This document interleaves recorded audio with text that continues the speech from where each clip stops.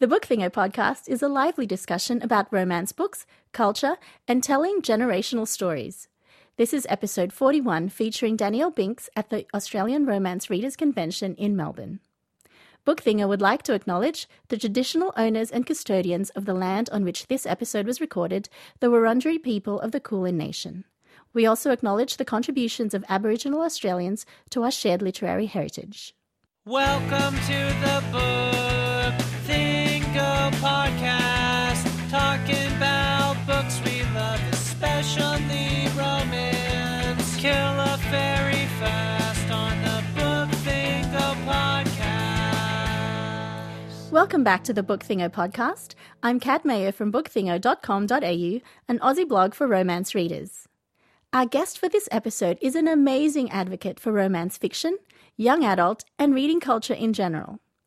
Danielle Binks is a writer, book blogger, literary agent, and former chair of Love Oz YA, a community of advocates for Australian youth literature. She has written articles on the romance community in Australia and has twice won the Romance Media Award for outstanding reporting of romance. Danielle has been on the podcast before. If you recall episode 35, we had her on the show as part of our Sydney Writers' Festival recap. You might also recognise her name from the numerous literary festivals she has appeared at this year, after the release of the YA anthology Begin and Begin, which Danielle edited. Plus, she's a super amazing person, so you've probably seen her on my Instagram photos and Rudy's Instagram photos as well. This episode is chock full of book titles and authors, particularly young adult and new adult titles, so I apologise in advance if you blow your book budget this month. You can find information on all the books we talk about in this episode by going to bookthingo.com.au/podcast and clicking on episode number 41. Congratulations on your very successful stint. Is it chairing or leading the Oz YA, group community? I'm not plugged into the YA community. No. So I was Love Oz YA chair. And I have just recently stepped down ahead of the Love Oz YA anthology book coming out in April, because that's not an official book out of the Love Oz YA movement. It's just a book that HarperCollins is putting out. What are you up to now that you don't have YA at the forefront of your life? Yeah. Well, I still do. I'm writing my own YA, so I'm never very far away from YA. My big forefront, though, is agenting. I joined the Jacinta Damasi Literary Agency as an agent scout last July, and I've sold my first book to Hachette, which is coming out. Yeah, it's a YA book by a debut Indigenous author coming out in 2018. And do you have a title for the book? It is called Borderland, and it's magical realism, very social issues. It's about Indigenous land rights. And who's the author? Graham Arkhurst. Okay. He's brilliant, debut author, like I said. You're going to hear a lot from him, I think. So just stay tuned. What's life like as an agent as opposed to reader and, I guess, genre advocate? Life as an agent is I get a lot more emails. I'm doing a lot more reading. So how does this affect the amount of romance you get to read? Oh, wow. Yeah, it is affecting it probably a little bit, but also I think just life is affecting it as well. It's been a pretty crappy time socially, politically at the moment. Though that's probably more of a reason why I'm reading more romance. So probably I'm not reading as much YA because I'm getting a lot of that in my manuscript submission diet. So in my recreational reading now, I am really only reading romance, whereas before it was a pretty good balance of reading general fiction, romance, YA, middle grade. Now I'm pretty focused on romance in my recreational life. You need something comforting? I need so much comfort, Kat. I need so much comfort. So who are you reading right now? Who are some of your favourites at the moment? Right now I'm reading Blind Tiger, which is Rachel Vincent's second book in her Wildcats spin-off series. Did you see her when she was in Australia? No, I didn't. Oh, you missed out. I'm so annoyed because I loved her Shifters series and I was so happy that she did a spin-off. And the second book as well, it's funny because I'm reading this to get away from politics and the real world, but she goes into a lot more of the politics of the Shifters world, urban fantasy world, but I'm really enjoying it. It's a very thoughtful, sexy Wildcats book. I'm really, really loving it. And I'm also reading, having just said I'm not reading a lot of YA, I'm making an exception for Jodie McAllister's Valentine. Aww. Yeah, which has just come out because it's sexy YA. And it's magic, it's fantasy, so that's a nice little break. And also, I'm reading something that Kylie Scott has just sent me. Oh, I think I know which book that is. Yeah. So she just made a little announcement about something that's going to come in July, and it's really good. She is a really good writer. Her writing is just kind of, you just really want the characters to win, and they're funny and they're sharp and they're kind of imperfect, but lovable. And this is one that she sent it to me. I think she sent it to me like literally last night because I was fangirling about the fact that it was coming. And I just started reading, I thought I'm just going to read the first page. Can you say the title? It's called Trust. But yeah, I just started reading it and I haven't stopped, and it's amazing. Excellent. It's amazing. Now, let's talk about Summer Skin, because you're the one who raved about this book so much that I felt like I couldn't not read it anymore, and I finally read it. I actually had sent that book to somebody else, even without me reading it, because so many people had told me that it was really good. Right. I'm just going to try and, hold on. I'm just going to bring up because the reason that I was really excited for this book, because I love Kirsty Eager. If you haven't read Kirsty Eager before, her debut novel was Raw Blue, and it's one of the best Australian YA titles I've ever read to this day. It's a magnificent book. Can I just say, I actually got a reading copy of that book, and I didn't read it. Because it looked like sort of surfy chick ennui. I was like, it looks really depressing. God damn it, Kat, how could you just so easily summarise it? But don't be so dismissive. It is actually amazing. We were just in a panel where publishers asked us questions, and I put my hand up as someone who didn't care about the cover, but obviously I do care about the cover. It just didn't scream sort of romance-ish to me, and I deeply regret it. It's so good because Kirsty Eager is somebody who just pulls you in. She pulls you under. You know, she's got a life as a surfer, and I think she has learnt very well how to be a tidal wave of a writer, and she just pulls you under and you get hooked. But Summer Skin, the cover of Summer Skin is stunning to begin with. It's this hot pink Riot Girl cover. And it has a quote from Clementine Ford, who's obviously the Daily Life writer. She's a feminist. She has her book Fight Like a Girl that just came out last year and was an ABC Book Club favourite book of readers. And Clementine Ford's tagline for Kirsty Eager's Summer Skin is, "As smart as it is hot, the feminist love story that girls have been waiting for." And that is so goddamn perfect. Because it is. It's like a Riot Girl love story meets dumb preppy jock. And it's hot. It is so hot. And I just loved it, and I love Kirsty so much. I also love the fact that it was able to convey university life in Australia really well. Yeah. And even in US new adult, we don't really get that accurate depiction of what it's like at university. No. Very few books put that level of detail into it. It's usually just a backdrop. Yeah, it's absolutely. a bit like historical romance where the historical part is a backdrop and it's so focused on the characters it doesn't really care about those details, whereas this has that feeling of being in college. And it is that feeling of the setting really influences what happens to the characters in a really big way. This is when you get really messy. You're at that age when life gets messy and you kind of embrace that and you're also horrified of it. It's just really goddamn good. All the characters feel every character feels like I've known someone like that. I've been that person in my life and I've been best friends with that person in my life. And it's just brilliant. And I'm really interested. This is probably one of the few books that I'm actually going to buy the US version because I'm interested to see what they might change. Because obviously, with drinking laws being different, drinking ages being different and everything, and I'm wondering if they're going to age up the characters a little bit, which might... But then isn't it an Australian university? It's pretty clearly in Brisbane, I think. Yes. I recall. Yeah. I don't know what they're going to do. I don't know. So I'm really interested to see how that plays out because there's a little bit of morality in American YA with some of the stuff that Kirsty goes into, the sex and love and messy relationships and slut-shaming and kind of rape culture as well. So I'm interested to see how American YA handles that because I've more seen American NA handling that. That has been predominantly self-published as well. So it's going to be interesting, I think. So if for readers who enjoyed Summer Skin, do you have other books that you would recommend to them? I think Serena Bowen's series and Kristen Callahan's The Hookup series as well. I think Serena Bowen, from memory, I think Kirsty Eager has read Serena Bowen and loved her. Oh, maybe don't quote me on that. But I'm pretty sure that I recommended Serena Bowen to Kirsty Eager. I think Serena Bowen has been really fascinating in her, what's it called? We Will Fall Down. Yep.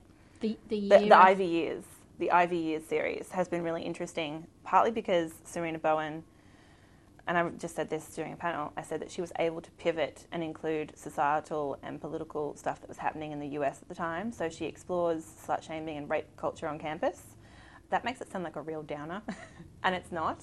But I just found that she was really able to pinpoint what people in their early 20s are going through right now. So yeah, I think if you like Summer Skin, I think try Serena Bowen. I think try Kristen Callahan. I'd also say there's not a lot of Australian new adult titles out there. I think Summer Skin is a very rare Australian title, and it's not terribly similar, but Melina Marchetta's The Piper's Son I love that book. is probably my favourite Aussie YA book of all time. And I say Aussie YA even though it's probably really not. It's probably closer to just general fiction or adult fiction. But that and Summer Skin are in categories all of their own because they're not the typical new adult, but they're very smart. And they just straddle the line that feels very real when you're that age of you don't really feel like you're that young anymore, but you don't really feel like you're prepared to be an adult yet. And I also love The Piper's Son because there's a character in there called Georgie who is like mid-30s or early 40s, but she's just as wayward and just as lost as any teen reader reading that book would be. So it's this nice reminder that even when you are technically an adult, you still do not have your shit together. I love that book, but her love story just... So I'm still coming to terms with it. Can I say I reread that book once a year. Not necessarily the actual book, but I listen to the audiobook of it because let me also tell you, the audiobook narrator of The Piper's Son is hot. He has a hot voice. Okay. I'm going to have to try that. Hot voice.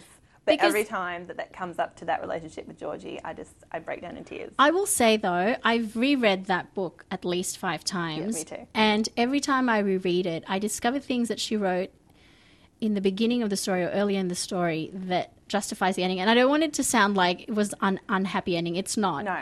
It's just it needed a lot of resolution and it doesn't all happen at the end. But when I reread it, I keep discovering these things. And I'm like, actually, this is part of the way that she redeems the hero, I guess, of that love 100%. story. 100%. And But it's also- interesting yep. because when I first read it, I related more to Tom because he's very lost. He's very angry. Very She angry. does anger and grief superbly. So well. You can really channel yourself through a Melina Marchetta book really well. But then I often do. And then as should we I'm all. like a zombie for a week going, how can this world exist without everybody reading this book? 100%. But, you know, as I reread it, I relate more and more to Georgie as well. So I think that's... And I recently, because Melina Marchetta's Tell the Truth, Shame the Devil came out, and it's interesting to read that book and The Piper's Son because they've got a lot of similarities. Yeah, I noticed that too. So, yeah, this is completely off topic from Kirsty Eager, Summer Skin, but read The Piper's Son regardless. Well, it's I a really find good them, book. they're like authors in the same category, even though they're not writing Yeah.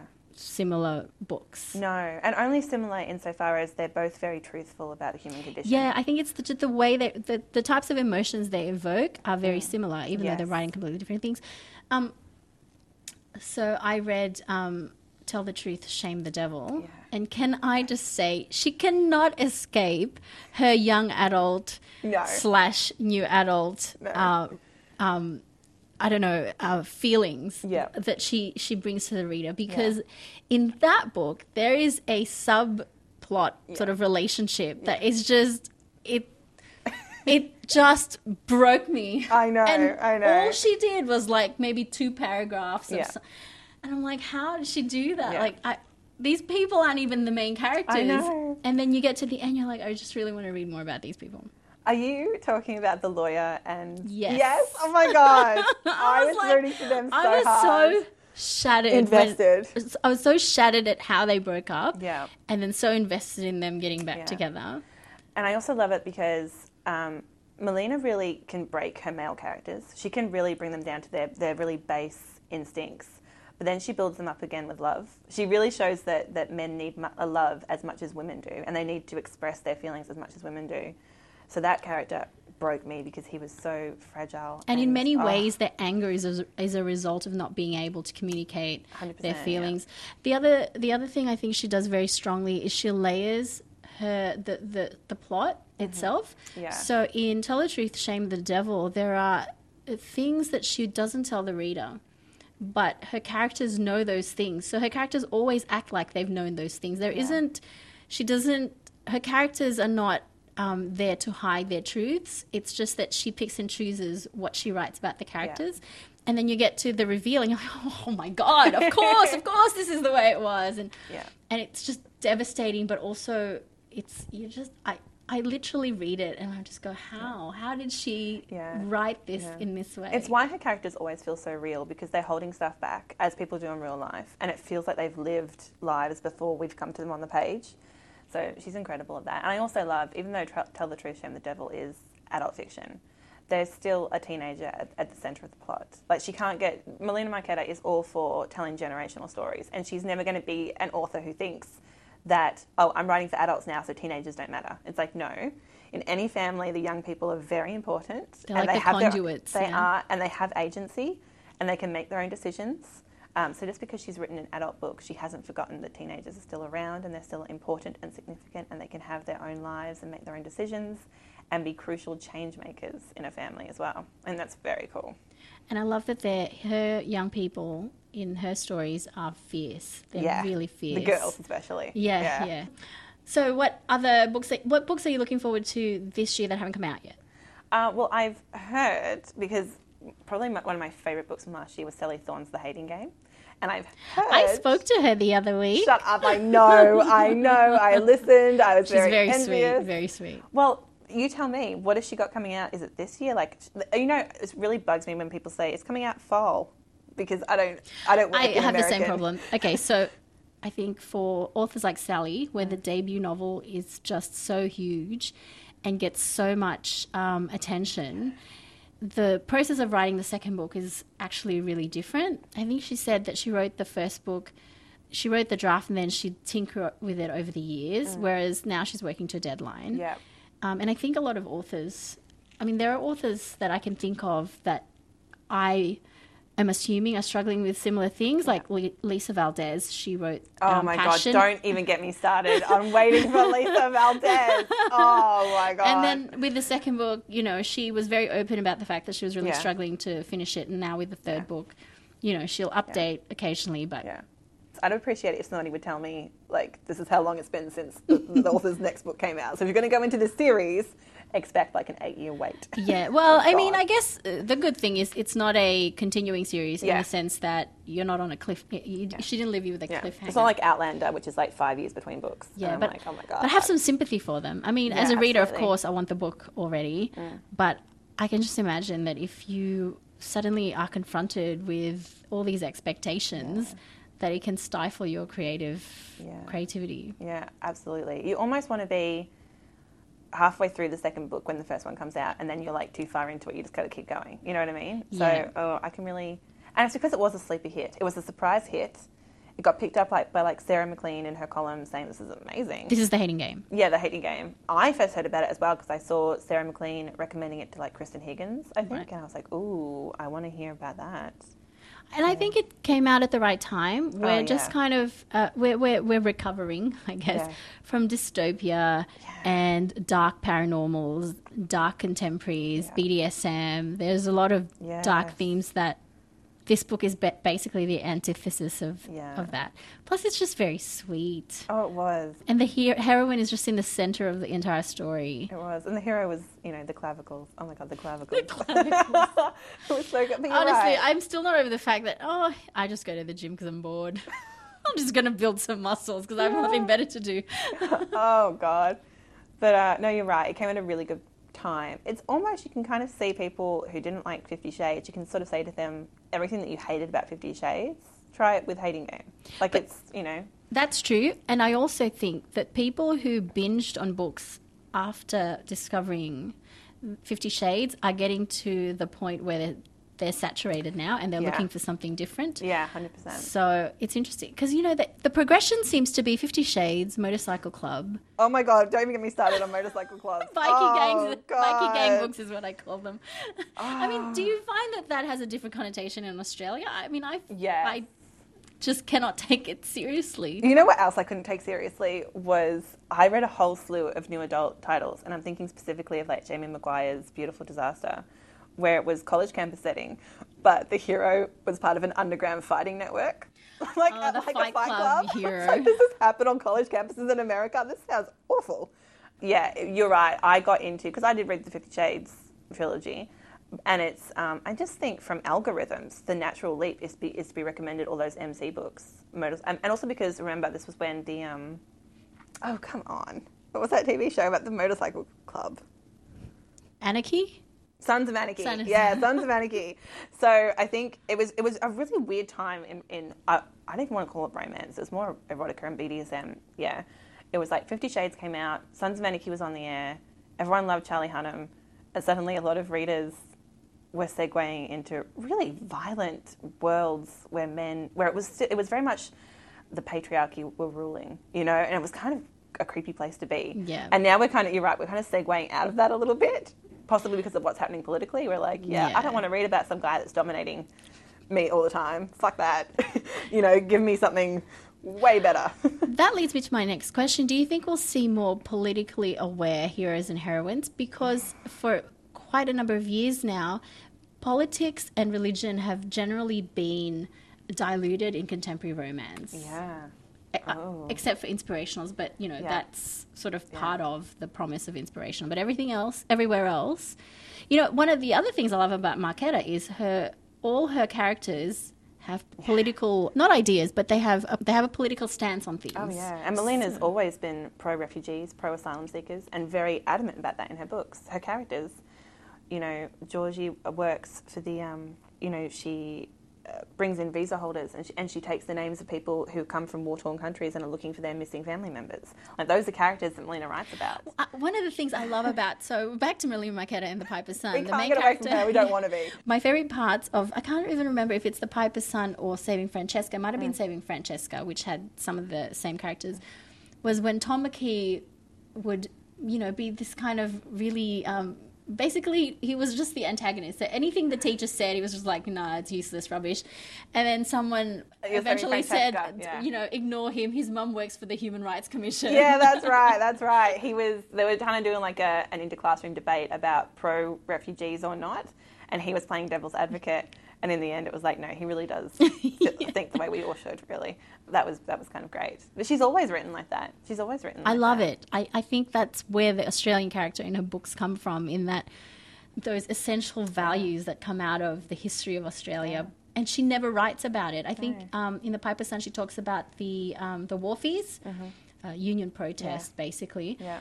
But it's sort of very... Which is a really beautiful moment when they both discover when they were kids, they were both down at the wharf with their union parents who were like the lawyers for the unions. But it's very understated. It's like, this is part of my family history, but she doesn't put it in your face. And that's why I relate to her so hard, is because the family talk about this. And that's what my family does. We talk about it. And it's even in her fantasy books, The Limited Chronicles, is about displaced persons, displaced by war, who are just roaming the country looking for a place to take them in. The first book in that series broke me. Finnegan of the Rock. Broke me. Beautiful. But, you know, to come back to your question about, are we going to see more politics and romance? Even before the election, the American election happened, even before Brexit. Like I said, Clementine Ford was the one who put a tagline on Kirsty Eager's Summer Skin, and she called it, on the book cover, it says it's a feminist love story. The word feminist is on there. That's a huge signifier. I think we're going to see a lot more of that. That's interesting as well, that was a decision made to put that blurb on the book, because... I mean, they're not marketing it to... I don't know. Maybe they are. Who are they? Who has Summer Skin been marketed to? I mean, Summer Skin is for, you know, teenagers. It's YA. In Australia, it's YA. And what's interesting with the word feminist on the cover and Clementine Ford on the cover, who's like one of our most prominent feminists in Australia at the moment, talking on all political issues especially. And it's interesting because when I was a teenager, I attended an all-girl high school, and I thought feminist was synonymous with lesbian. So it was a very firebrand word to throw around. I think now, though, because of the likes of Clementine Ford, because of the likes of like Anita Sarkeesian, who does Feminist Frequency, it's much more openly talked about, and also because of the internet, it's discussed a lot more, and there's a lot more knowledge around it. And you can have, you know, the Milos, whose book just got cancelled. Who say he's out to destroy feminism. But there's a lot more people who are talking about it what it actually is, which is a positive movement for equality. And it's highlighting the ways that we don't have equality in all ways. And I think people have an unrealistic expectation of what feminism is. It's not meant to be that all women agree on how to help all women. It's that we know there's a problem. Obviously, we're all trying to solve very similar problems. Yeah. we're not a hive mind, so we're not going to agree on how to solve those problems. Oh, God. But we have to have the discussion, and we have to have a common agreement that there is a problem. Yeah, because I think one thing that we've all called bullshit on is when Republicans say, well, you can't call yourself a feminist if you tear down Kellyanne Conway. We're not a hive mind, as you say. We're not going to all collectively love somebody because they're a woman. That's not what feminism is. Sat in on a panel it was actually run by a political party, and they talked about the concept of toxic femininity. And it is women who, it was very complicated, and it had a very sort of intellectual underpinning that I did not possess. But in effect, what I interpreted it as is women who, in the guise of being feminist, don't actually work towards uplifting all women, and they put themselves forward as the example of what feminism can do. But in reality, what they do does not help the rest of the sisterhood, basically. And 100%, if you don't know what the word intersectional means in regards to feminist, you're not a real feminist. You know, I do draw some pretty strict lines around that because, you can't be, I'm all for uplifting white women. No way. We're not the ones who need as much help as everyone else in the society. There's no way. And the other thing is that I think, and it'll be interesting to see how some of the people that the women's marches, the activism, the rallies, they're getting a lot of new people who are now newly activated, I guess, I don't know if that's the word, in politics. And it'll be interesting to see how that translates to having a broader understanding of what they actually are advocating for, because it's one thing to march in a women's rally and kind of know vaguely it's about women's rights, but the actual concept of feminism is really complicated, and the language that you use has to be really sensitive to all those nuances. And I think, like, for me, I consider myself still pretty much a beginner because I basically just absorb and I try to figure it out based on what I've seen, but lots of people have already thought about this and have come to conclusions that are actually really rational, that, you know, it's hard to work it out because I only have my own experience, and without considering other people's experience, I really can't pretend that my experience is the only experience. I think a lot of women were woken up by the fact that there is a man in the White House who is president who said, grab him by the pussy, who has been accused of raping, sexual assault, and he is the president of the United States. And that was a big wake up. That was a big goddamn wake up call, and so it should be. And I think it's both. It's across all age groups who've been woken up to this. Lauren Duca, who's a writer in America, said that for a long time Americans treated politics like it was the Olympics. You know, comes around like every 4 years. I've got to win the gold medal. Yeah, and then and then you're kind of asleep for the rest of it, and that's not happening anymore.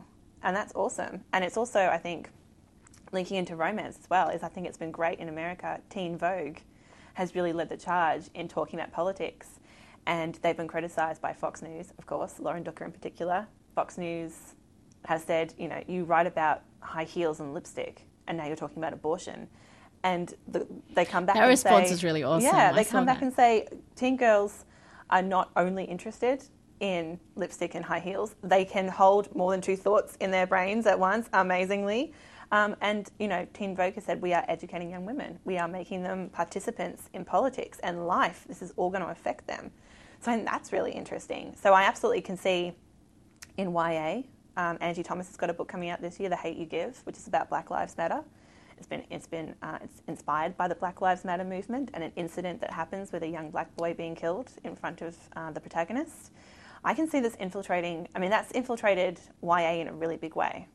I can see romance getting on this bandwagon as well, because it's not a bandwagon, it's life. It's now a reality, and we've all got to adjust our television screens and our mindsets, and I can absolutely see it infiltrating romance in a much bigger way.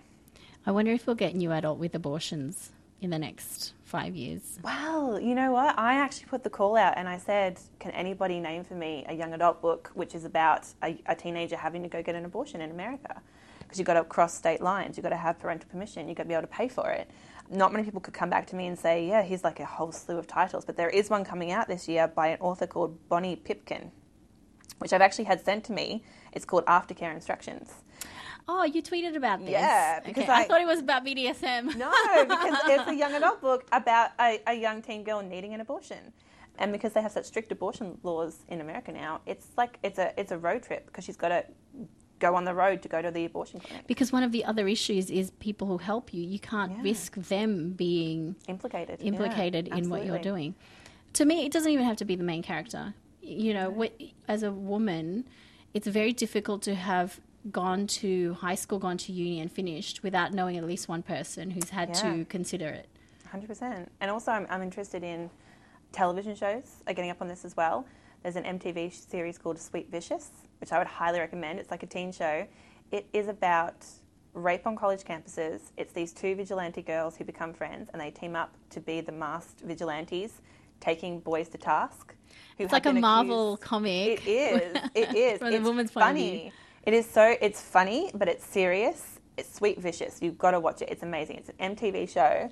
This is how you know that there's real change in the air, because there were quite a few incidences that have happened over the last 5 years where it's been revealed. Hunting Ground, that documentary that came out that revealed how hard it is for college girls to report rape when it's been perpetrated by one of their fellow classmates. They have to go to classes with these people still. It's interesting to me that, you know, so we talk about romance as fiction written by women, for women, about women. Yeah. And often, so we're actually in the Australian Romance Readers Convention, and often in panels and conventions and stuff, we talk about how the domestic life, which is a preoccupation of romance and women's fiction, is devalued. And I'm now just starting to think about, well, what happens when we start writing about things outside of the domestic life, things that have political consequences? It seems to be absent in our genre at the moment. Yeah. And I don't know when the political when the personal stopped becoming political. We've kind of like neutered the politics out of romance to make it more broadly accessible. Yeah. And I think this new generation might be more open to it. You know, we should be questioning about making it more palatable. Maybe we should really be questioning that. Maybe we should be saying we want to be able to be provoked in our reading. Or the other, well, yes, that, or the process of neutralising it, that's a political statement. Yeah, it is. Yeah. It is. It's a kind of a silencing. So I'm looking for like political activist heroines who go up against stuffy lawyers who are defending corporations who are dodging taxes. Yeah. That would be awesome. Please, please, please. That would be awesome. So Kristen Callahan is in this convention. Yeah. And you got to meet her. Yeah. I wanted to ask you a general question about conventions and reader events and what they mean to you. Oh, God, what do they mean to me? I'm the person that goes really red in the face when I get to meet my author heroes, and I just go, I love you so much. When's the next book coming out? You know, the Canberra conference 2 years ago was my very first convention of this, and I got to meet Sarah Mabry, who is an Australian author, and she's so lovely. She is my hero, and I had recently consumed like her entire backlist. And I got to meet her in person and shake her hand and give her a hug and take a photo with her and just tell her how much she had just brought joy to my life. And it's just a thank you to them, because it's really weird. This is someone that you read late at night. You read, you know, books spanning over like a 10-year career period of theirs, and you just want to shake their hand and say, good job, keep going, I'm here. I'm one of your readers, and I appreciate you, and I want to keep reading you. And I can't even begin to tell you when I first met Melina Marketa what my reaction was. I cried. I got a photo with her. I had been emailing her previously, and I was like, I don't know if you know who I am. I'm Danielle Binks. And she sort of said, of course I know who you are. And I just burst into tears. And that happens every time I've met Melina a few times now, and every time I'm just gobsmacked that she's so wonderful, and I get to tell her that in person. So, two things. Sarah Mabry is an understated talent because she also writes for TV. Yes. And it's really actually rare to find romance authors who write in other fields. Yeah, successfully. Successfully. She's contributed to Neighbours for many, many years. And Melina Marketa, I've had to avoid her events because I feel like I'm the creepy reader who keeps popping up, and then like I'm completely incomprehensible. Like she tries to talk to me to show that, you know, she appreciates that I'm there, but I just like talk over her. But are you like me? Like, have you been reading her since you were a teenager? Because I've been reading her since I was a teen. Well, I feel like she's raised me. At the time, that's very hard to tell an author that. So this is how old I am. Looking for Ali Bundy, I think, came out the year after I graduated from high school. Oh, okay, yeah. I read it when I was kind of like in year 8 or 9. So I just started high school, and it was me, you know. And actually, I discovered her work through she rewrote. I don't know if she rewrote, but a scene from The Piper's Son was in the Books Alive anthology. Oh, you know yeah, when we used to have the anthology. We used to have this reading event that was run by the government or sponsored by the government, and they would put out an anthology that had some of the best authors. And so I did a review of that anthology and said that was the strongest story, and I really wanted to know more. So she actually emailed me from her, what I like to think as her personal email account. Yeah. So I never replied because I don't like to be a creepy reader, and I don't like to be a fangirly fawning reader, especially when I'm reviewing books, because I need to have that separation. Yeah. And it wasn't until later that I realized how well known she was, and I deeply regret not replying to her so that we can be lifelong friends. Bosom buddies. But I have kept that email address, and I'm like, I know her private email address. I don't know if it is or not, but it just makes me feel good. Bit of a touchstone, bit of a comfort. We have the connection. Yeah, then that's very true. And it has her full name. Yeah. Not her. And Which we don't even want to say here, do we? Because it's a bit of a secret. Well, I don't know if it's a secret or not, I'm like, I know something about her that many people might not. I like having that close to my heart. But yes, so we know what Melina Marquette is. And actually, I don't know if I should say this, but my daughter, I call her by Melina Marquette's Oh, real really? name. Yeah. That's because lovely. they share a similar. That's lovely. No, well, I cannot recommend The Piper's Son enough. It is my favourite book of hers, and that's saying a lot because I love every single book of hers. Like Jellicoe Road is phenomenal. Can I also recommend Sarah Maybury? If you're listening to this, I love you still. My favourite book of all time by Sarah Maybury is Her Best Friend, because the trope is in the title. I do love friends getting together. That's one of my favourite tropes. I also love Her Best Worst Mistake. Is this the one where the three of them are really great friends, but he married the other girl? Yes. That broke me. No, that really I love that. broke me. I love that book so much. I love that book so much. I reread that frequently. Can I just tell you, I have her first book published. I have that in print. Oh, shut up. I want that. Well, let me say, I also love Her Best Worst Mistake. That's a really steamy one of Sarah Maybury's. And I also love Her Brothers Inc. series that's just come out. Okay, the self-published one. Yeah, The Satisfaction. But Her Best Friend is probably my favourite Sarah Maybury book. And when I met her for the first time and got that book signed, she was like, I'm so glad somebody else loves this couple as much as I do. I was like, twins. I love Sarah Maybury. You're right, she should be regarded throughout Australian romance as one of our greatest. Because she's also very popular in America. I love her unconditionally. Thank you so much for chatting with us. Thank you for having me. I'm sorry that there's so much Melina Marquette fangirling. No, don't be sorry for that. That's all we have time for in this episode. As always, thank you to our audio producer, Rudy Bremer. You can find the show notes at bookthingo.com.au/podcast. Just click on episode 41. If you have any feedback or suggestions, you can send me a tweet at BookThingo or send an email to podcast@bookthingo.com.au. We have a new review on iTunes. Ethel H. from Australia left the following comments. Such fun, much irreverence, really great author interviews and reader chats. Thank you, Ethel. I know leaving a review on iTunes isn't the most straightforward process, but it's the best way to help other readers find us, so we absolutely appreciate you doing this. And please do visit bookthingo.com.au to check out reviews and opinions from a bunch of readers from Down Under, including me and Rudy. In the next episode, we feature our final interview from ARC with Australian romance and women's fiction author Fiona Lowe. Fiona won both the Rita and the Ruby in 2012 for her contemporary romance book Boomerang Bride. We talk about that book, and we also talk about her move from category romance into contemporary single-title fiction. Until then, I hope you have a fabulous fortnight of reading.